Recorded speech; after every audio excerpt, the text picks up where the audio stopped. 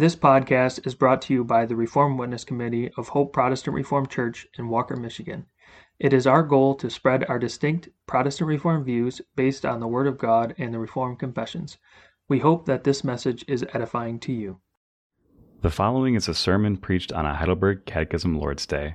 For more sermons, see our sermon audio page.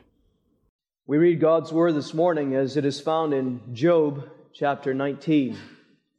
Job chapter 19. The verses that are especially pertinent to the teaching of Lord's Day 22, which we consider this morning, are verses 25 through 27. But we read all the verses of Job chapter 19. Then Job answered and said, How long will ye vex my soul and break me in pieces with words?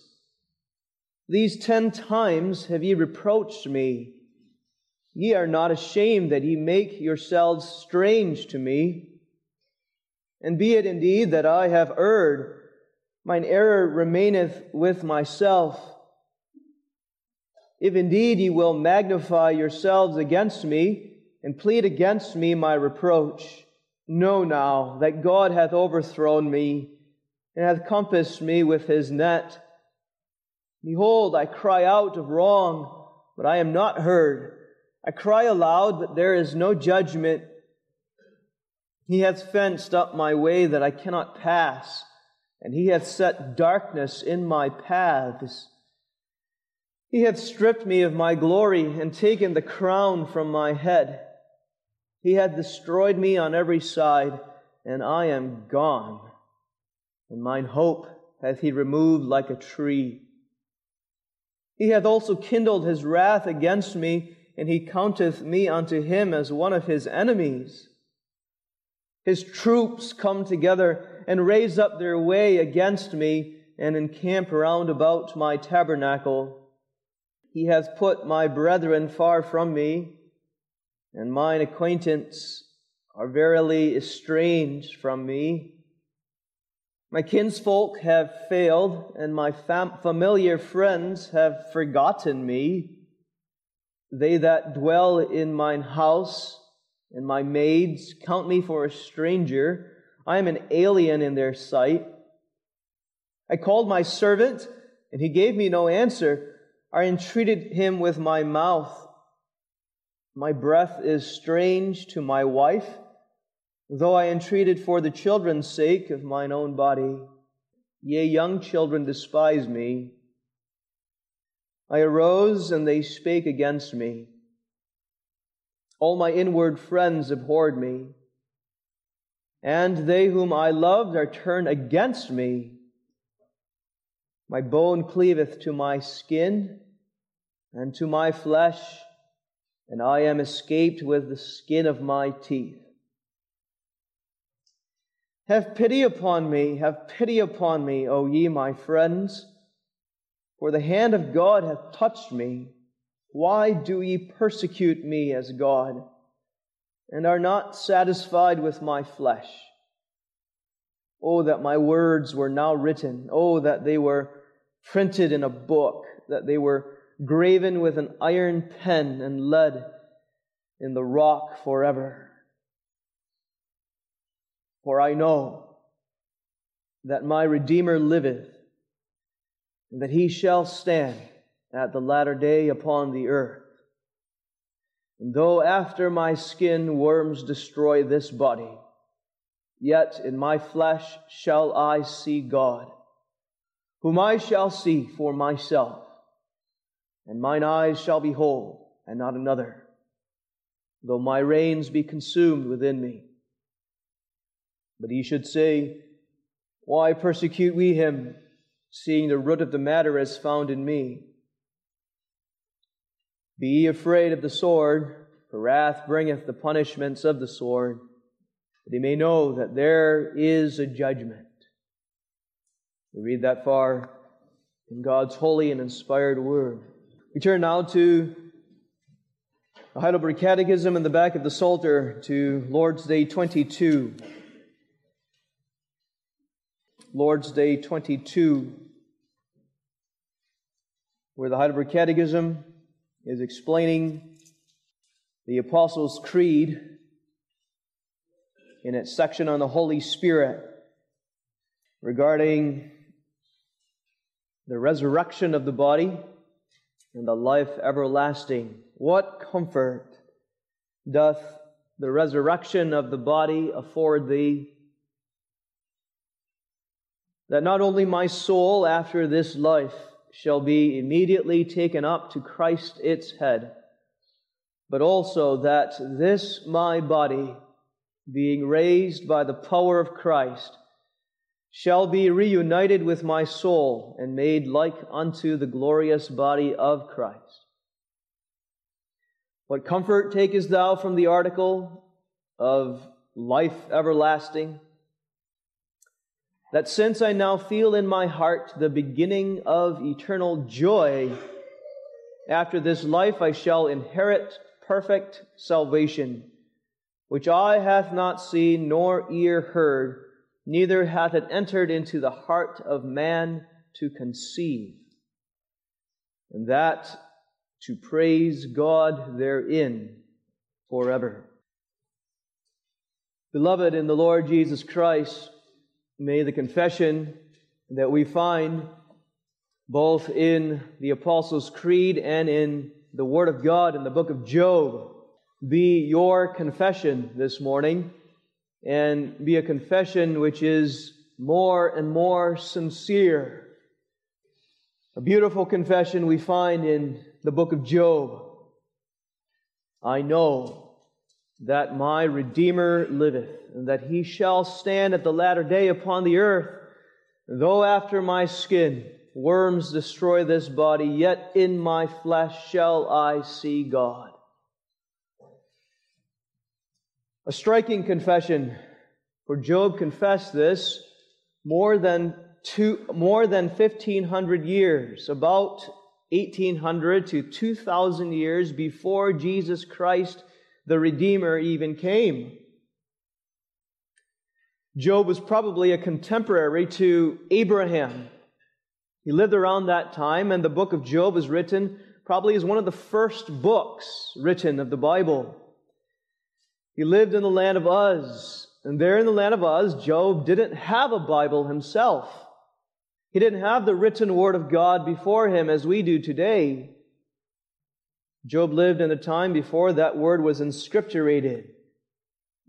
And yet God in His power and by His Holy Spirit revealed the gospel to Job early on in the Old Testament so that he could confess the same confession that we in the New Testament 2,000 years after Christ confess.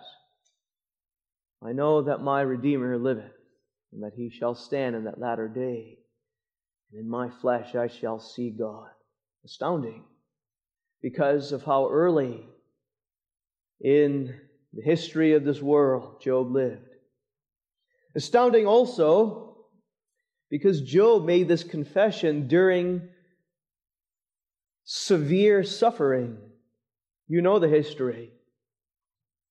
God in His sovereignty controlled Satan and the events of Job's life to take away from Job all of his possessions, all of his children, all in one day.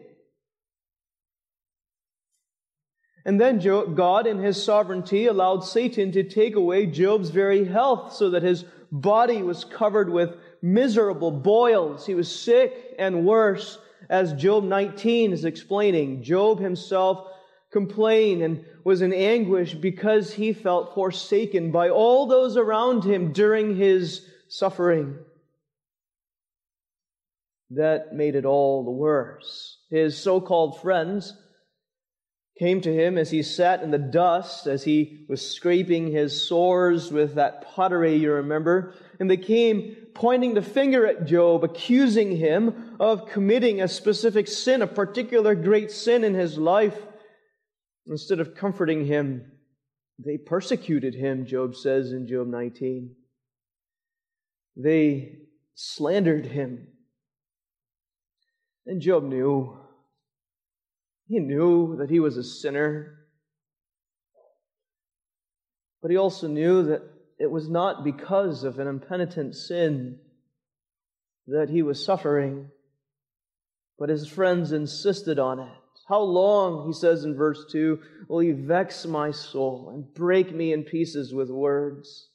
Have pity upon me, verse 21, O my friends. And it was more than his friends. Job reveals to us here in chapter 19 that everyone had forsaken him. His friends in particular were now attacking him, but everyone had left him. Verse 13, my brethren are far from me. Verse 15, they that dwell in my house, my maids, they count me for a stranger. And verse 17, my breath is strange to my wife. You remember she had said, Job, just curse God and die. Job feels forsaken by everyone around him and thus also feels forsaken by his own God. He's at rock bottom, we would say, the lowest of lows.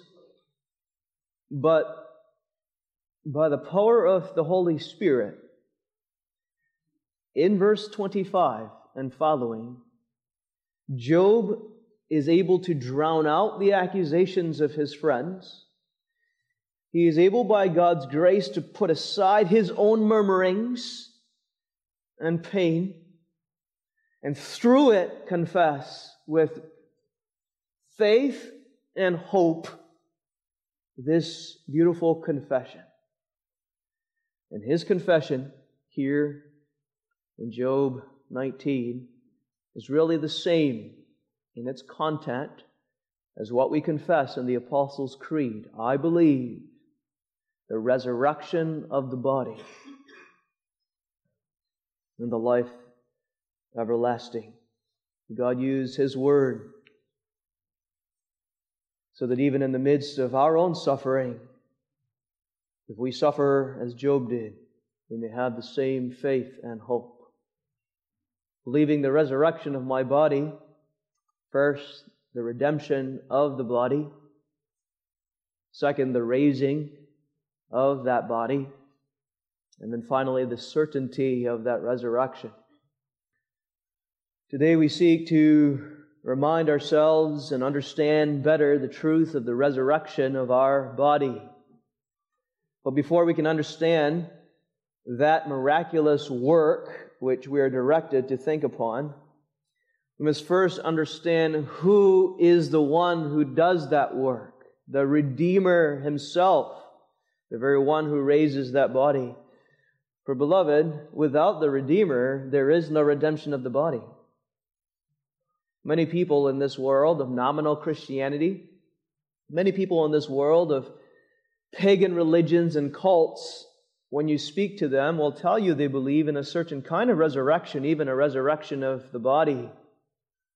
But without faith in the Redeemer, in the true Redeemer, there is no hope, no real certainty of any resurrection and salvation as a whole.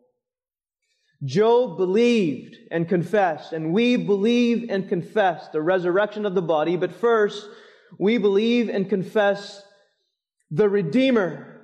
I know, Job said, I know that my Redeemer liveth. My Redeemer, that's who I believe.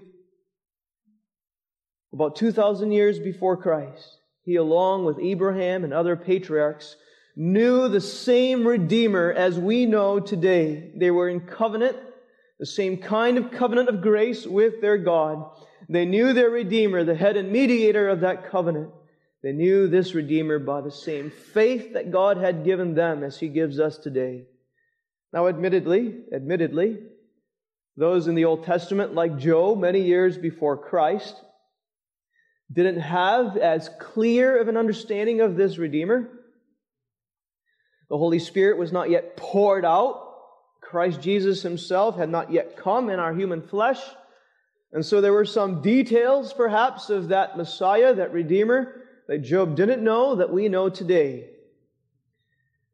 But to a greater degree than we often imagine, as New Testament saints, those Old Testament people knew the same Redeemer. That word Redeemer is a rich word. It should be familiar to you. It refers to someone who makes a great payment or a ransom price so that he might, with that ransom price, deliver his beloved from bondage, from poverty, even from enemies, bringing vengeance upon those enemies, that he might save his people. In the Old Testament, that word Redeemer is often used to refer to a kinsman, a relative, one who pays a price in order to deliver a family member from bondage, from poverty, from no children. You think of Boaz in his work of kinsman redeemer of Ruth and her family. A redeemer was someone who paid a price with money sometimes, but he would also make a payment often with blood. That is on the forefront of the redemption of Israel, you remember, from the bondage in Egypt. God is called Israel's Redeemer when He redeems Israel from bondage in Egypt. That, as you know, was on the basis of blood. There was a Passover lamb. Blood was shed. And then there was also the shedding of blood of the Egyptians as God's vengeance was brought upon the Egyptians, the enemies of His people, to deliver them from bondage. Such redemption in the Old Testament, both by Boaz and by God in bringing Israel out of Egypt, and the many other redemptions that took place in the Old Testament, even in the ceremonies of their worship in the temple, pictured for us the saving work of Christ, the Redeemer.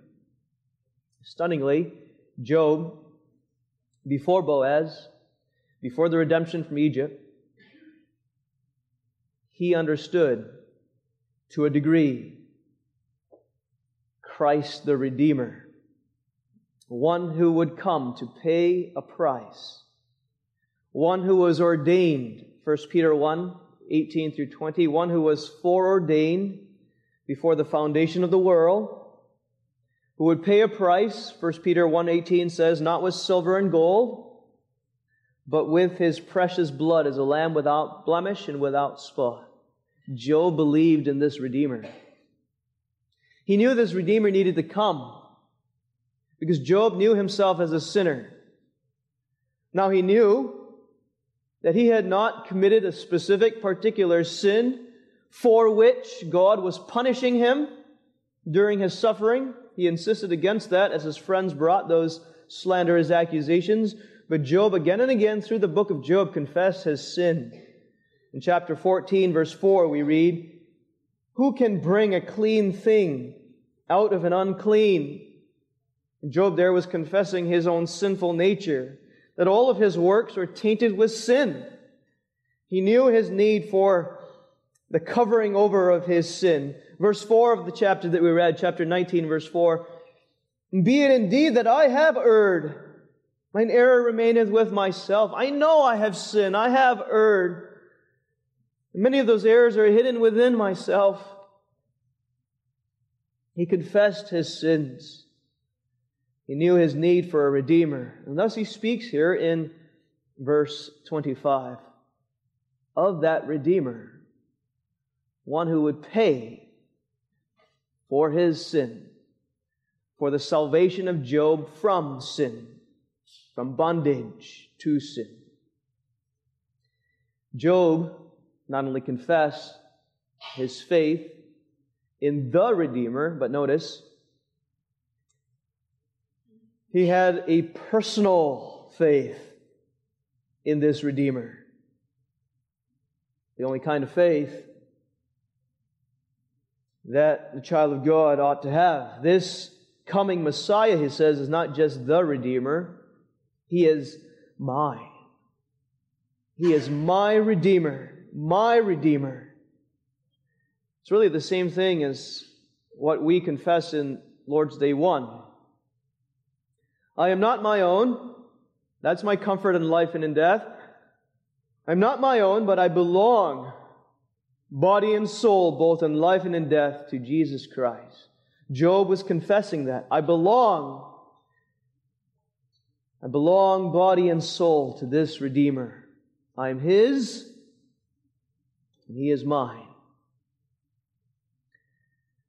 I know, Job says, not only that He is my Redeemer, but He is my Redeemer who lives. He is living. Job confesses the eternality of God the Son. Perhaps he didn't understand it all as completely as we understand it today, but Job confesses that God the Son, His Redeemer, has been living. His goings forth have been from of old, from everlasting. He would not begin to exist 2,000 years after Job in the womb of the Virgin Mary, but this Redeemer was living. And now notice how Job is prophetic here. Not only is he living, but Job is prophesying that this Redeemer will continue to live. So that when death came upon him later on at the cross, death would not keep him.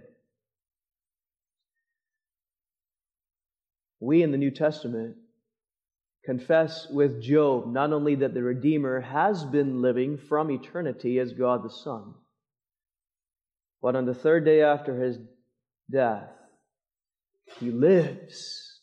He lives. I know He lives, for He rose on that first day of the week. He lives. Job prophesies of the resurrection of the Messiah, His Redeemer. This Redeemer has come to save each one of His elect people, to redeem them, as Job confessed and prophesied, both soul and body. His Redeemer of both the soul and the body. We emphasize and the body today. And the body. My comfort in life is that I belong to that Redeemer, both soul and body. He's a Redeemer of my soul and my body. And the many applications that come forth from this, that He is a Redeemer of my soul and my body, gives us a proper view of our human bodies through life and death, through death and life. Ladies, men need to know this, to have a proper view of the body, the human body, too. But ladies, women, you must have a proper view of your body, especially in this world, where that proper view of the body is attacked and attacked so much, especially with regard to the woman's body. God's perspective, the Redeemer's perspective, is the perspective that you and I, we together must have regarding our body. Your Redeemer tells you this morning in His Word that He loves you. He loves you and has redeemed you as to your body. Not with the kind of love that is lust, which is really no love at all in this world, but a true, holy, divine, eternal, unconditional love. He has chosen His people with that love. He doesn't love every single person, soul, and body in this world, head for head, but He does love you, His people. He has. 2,000 years ago, your Redeemer came to save you, not just your soul, but in love He came to save you as to your body also. That's why, you see, when God the Son came, He took upon Himself not just a human soul, but He took upon Himself your human flesh and blood, your body, a human body, so that He might suffer, yes, to His soul, but also so that in His body He might suffer, to suffer for you in your place, to represent you. For man must suffer for man's sin and for his sister's sins. A human must suffer in that body to save your body. That's what He did when He came, to save your soul and body from sin, from Satan's bondage, and from death. Remember your Redeemer, who didn't just come with His soul. He came with His body. If He didn't care about your body, He would have seen no need to take on your flesh and blood. But He did care, and He does care. And then within your mother's womb, that Redeemer, the same Redeemer who purchased you body and soul, fearfully and wonderfully made you, according to Psalm 139, formed you in love, with particular characteristics, with particular strengths and weaknesses in your soul and your body, with a plan for your soul and your body that He had loved from eternity and that He had redeemed. And in that soul and in that body, this body, He does dwell. That's how much He values His people's soul and body. 1 Corinthians 6:19. What? Do you not know that your body is the temple of the Holy Ghost, which is in you, which you have of God, and you are not your own? You're bought, ransomed, redeemed with a price. Therefore glorify God in your body and in your spirit, which are God's. Your Redeemer says this morning, I have purchased you. And having purchased you, you are mine, and I am yours. And I make my abode inside of you. This body is not even your own. This body belongs to me.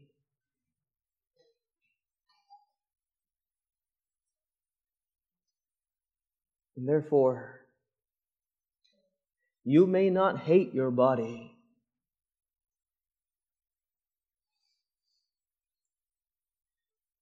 Your Redeemer says, I love you, soul and body. Not because you deserve it, but I love you, soul and body. You may not do with your body and soul whatever you want. You may not say, it's my body. I can do with it whatever I want. That's a lie. Your Redeemer says otherwise. That body is mine. You may not give your body to any lusting man and woman out there. The body belongs to Christ and then to your husband or wife. You may not kill this body. You may not cut this body and harm this body purposefully. You may not starve this body. You may not overindulge in food, in smokes, in drugs, in drink to harm this body. You may not idolize this body either. The Redeemer is God, not this body. And you may not minimize the grief and sorrow that comes in death and call this body just a shell. It's not. This body is part of you, which God, your Redeemer, has loved and purchased and will raise one day. My Redeemer liveth, Job said. And we confess, my Redeemer lives, and with the same life that He has, having raised His own body from the grave with that same power and life, He will raise this, our body. Because I live, Jesus says in John 14:19, because I live, ye shall live also. Oh yes, death will come in His providence. Many of us have walked through that difficult valley of the shadow of death recently. Many of you are walking in that valley today. You feel the aging process on your body. You know the cancer is there or has recurred. And in God's sovereignty, He does bring His beloved to sleep as to their body in death. When He does, the Catechism explains to us, He immediately brings our souls to Himself. My soul after this life shall be immediately taken up to Christ its head.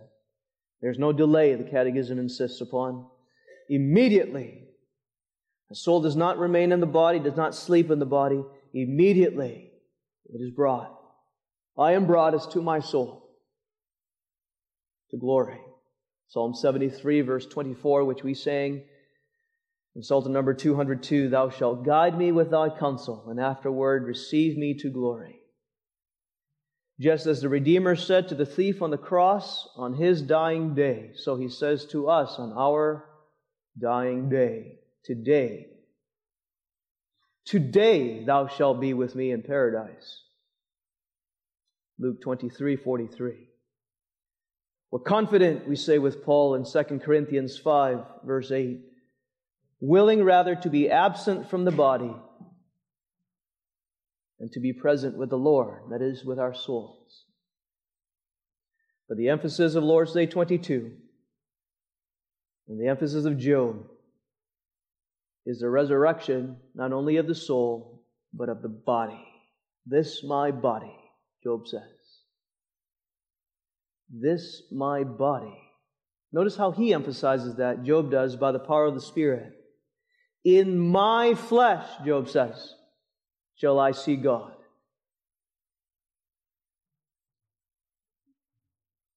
Not in others, even. With mine eyes, in my flesh, I shall see God. I believe, we say, at the grave of our beloved. I believe the resurrection of this body, this one, this my body. The Belgian Confession does the same thing in emphasizing this. Article 37, describing this resurrection, their souls join and united with their proper bodies in which they formerly lived. The same body which goes to the grave, that body, our Redeemer will raise in love, for He has purchased it as His own. Now, 3 descriptions to help us meditate on this. There's a mystery here, but 3 descriptions. This body that will be raised in that latter day is material, even in a proper sense, physical. Just like this body today is material or physical. It will be a body that is tangible, touchable, visible, of elements. We will have a frame. We will have a face, eyes and hands.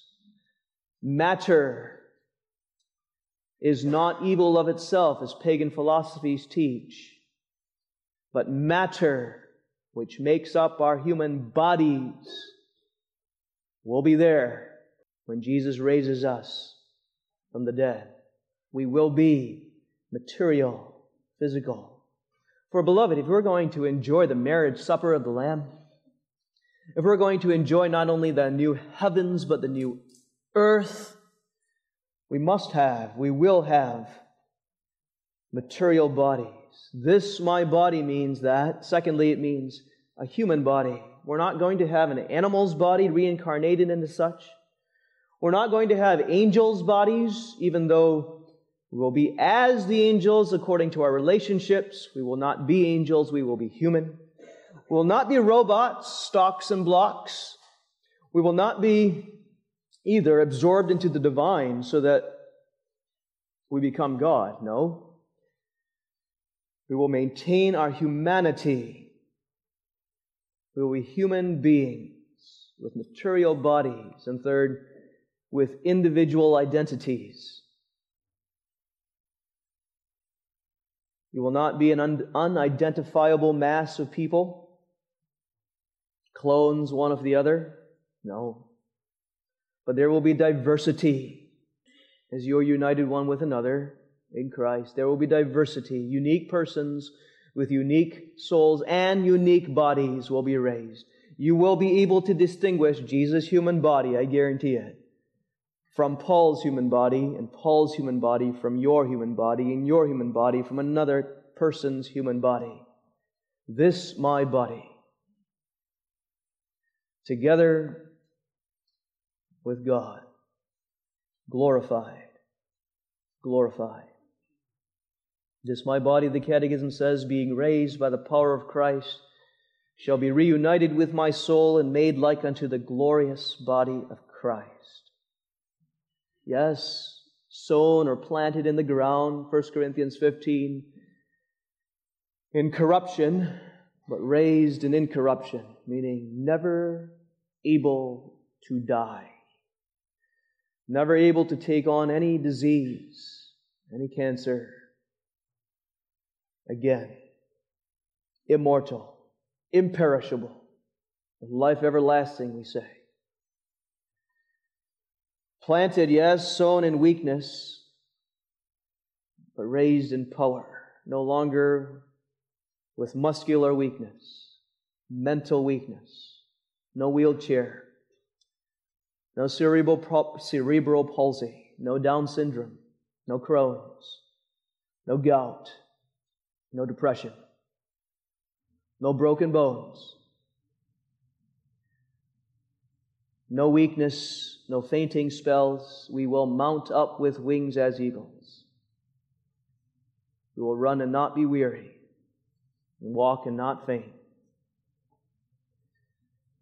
Raised in glory, meaning in beauty, for the beauty of God Himself, without shame, without sin.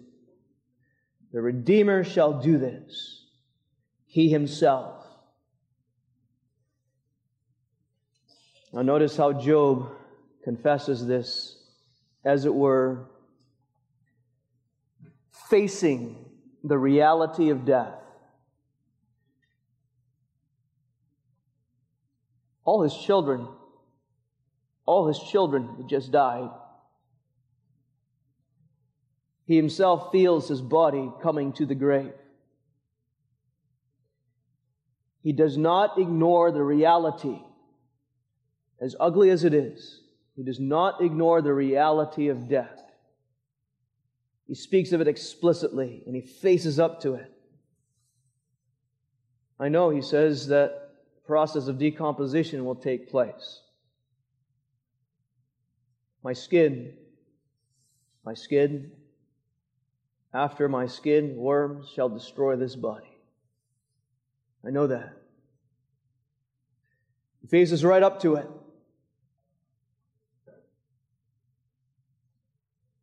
Yet I know that my Redeemer liveth, and because of that,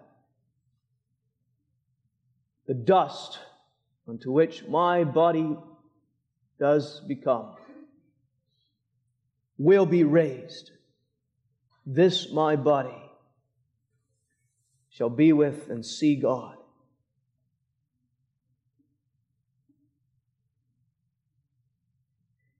It's good for us.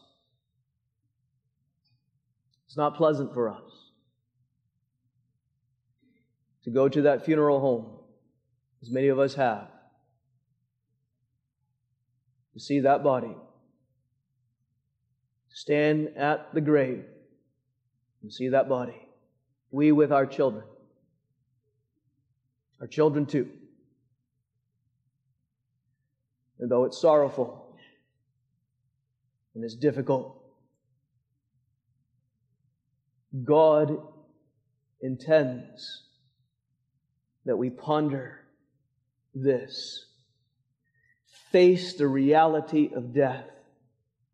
It's real. Don't ignore it like the world. Don't make a joke out of it. Face it. And confess in the face of death, in my flesh, in this flesh, we shall see God.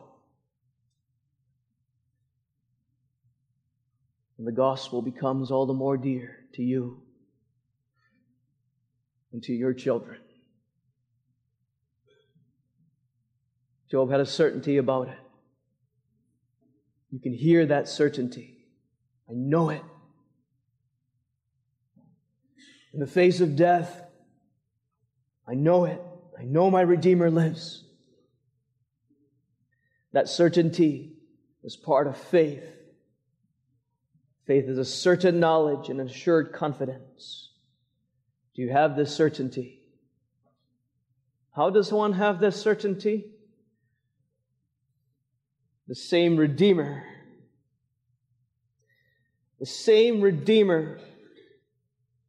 who has redeemed us, who has paid for us, who has loved us from eternity, the same Redeemer who has died for us and raised Himself from the dead, the same Redeemer is the author and finisher of our faith, Hebrews 12, verse 1, and He works that faith in us. He joins us to Himself, and He causes us to have this assurance and this certainty. He gives us faith. He says this morning, He speaks through His Word, believe as Job did, believe in the midst of affliction, believe in me, the Redeemer. And the Holy Spirit takes that word and He strengthens that faith. He stirs within you that hope. The substance or confidence of things hoped for, the evidence or assurance of things not seen. Hebrews 11, verse 1. And one method that the Catechism focuses us on, with that word preached, one method of strengthening our faith is this. He points us to our joy. Notice that. Since I now feel in my heart the beginning of eternal joy, after this life I shall inherit perfect salvation.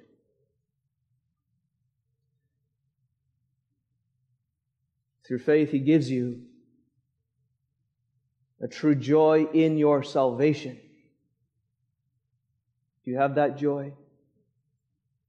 Even as you hear God's Word this morning. Oh, there is an ebb and a flow to it. We don't always feel it so strongly. But have you? Do you feel the joy when that Redeemer speaks to you of what He has done? When He shows you that He has paid the price fully for your salvation? When He shows you that He is your righteousness? That He has joined you to Himself and that you have fellowship with your God? That He will never leave you nor forsake you? Do you hear your Redeemer and have joy when He tells you that He has saved you so completely, that He loves you both soul and body, that He will raise you? Do you have that joy even in the midst of sorrow? You find joy as He works in you His Spirit to live unto Him in good works also. You find joy in that. This joy, the Catechism means, is evidence.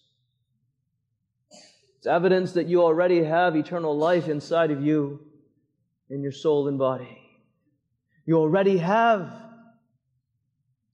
eternal life. And because that life is called eternal, you must have that life forever. You must. As with your soul, and then also with your body. You must be raised. That eternal life and joy within you now proves it. It's evidence of it. And one day your joy will be made full. Psalm 16. Thou wilt show me the path of life, and in Thy presence is fullness of joy. Fullness of joy. In Thy presence. You know what's going to make you most joyful in heaven?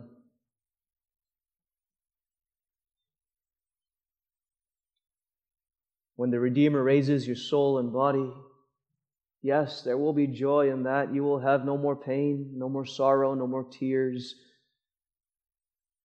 You will be together with all the beloved in Christ. You will be without sin. But this will be your joy, the fullness of your joy, more than anything else. Job says, in my flesh shall I see God.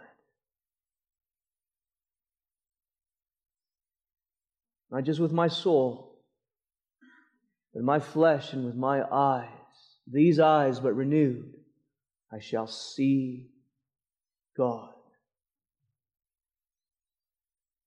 Think about that. We can't over-speculate that.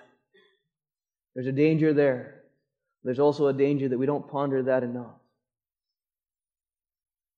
We shall see Him as He is. I shall know Him even as I am known. How precious that is. Flesh and blood. This flesh and blood cannot inherit the kingdom of God, but because He will raise us soul and body, this raised, this glorified soul and body will be able to see our God. Does that thrill you? Does that thrill you? Is that not your joy? And when you stand before this face of God and know Him as you are known, you will not be boasting about your soul and body that's glorified. But He's given you this soul and body exactly for the very purpose of praising Him, the Catechism says, to the praise of God therein forever. What a sight. What a sound. What joy that will be. You won't feel tired doing it. You won't feel sleepy as you do sometimes in church. You won't be distracted again. Perfect praise of your God in soul and body.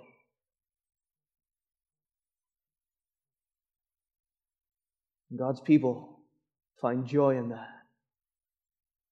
They delight in that hope.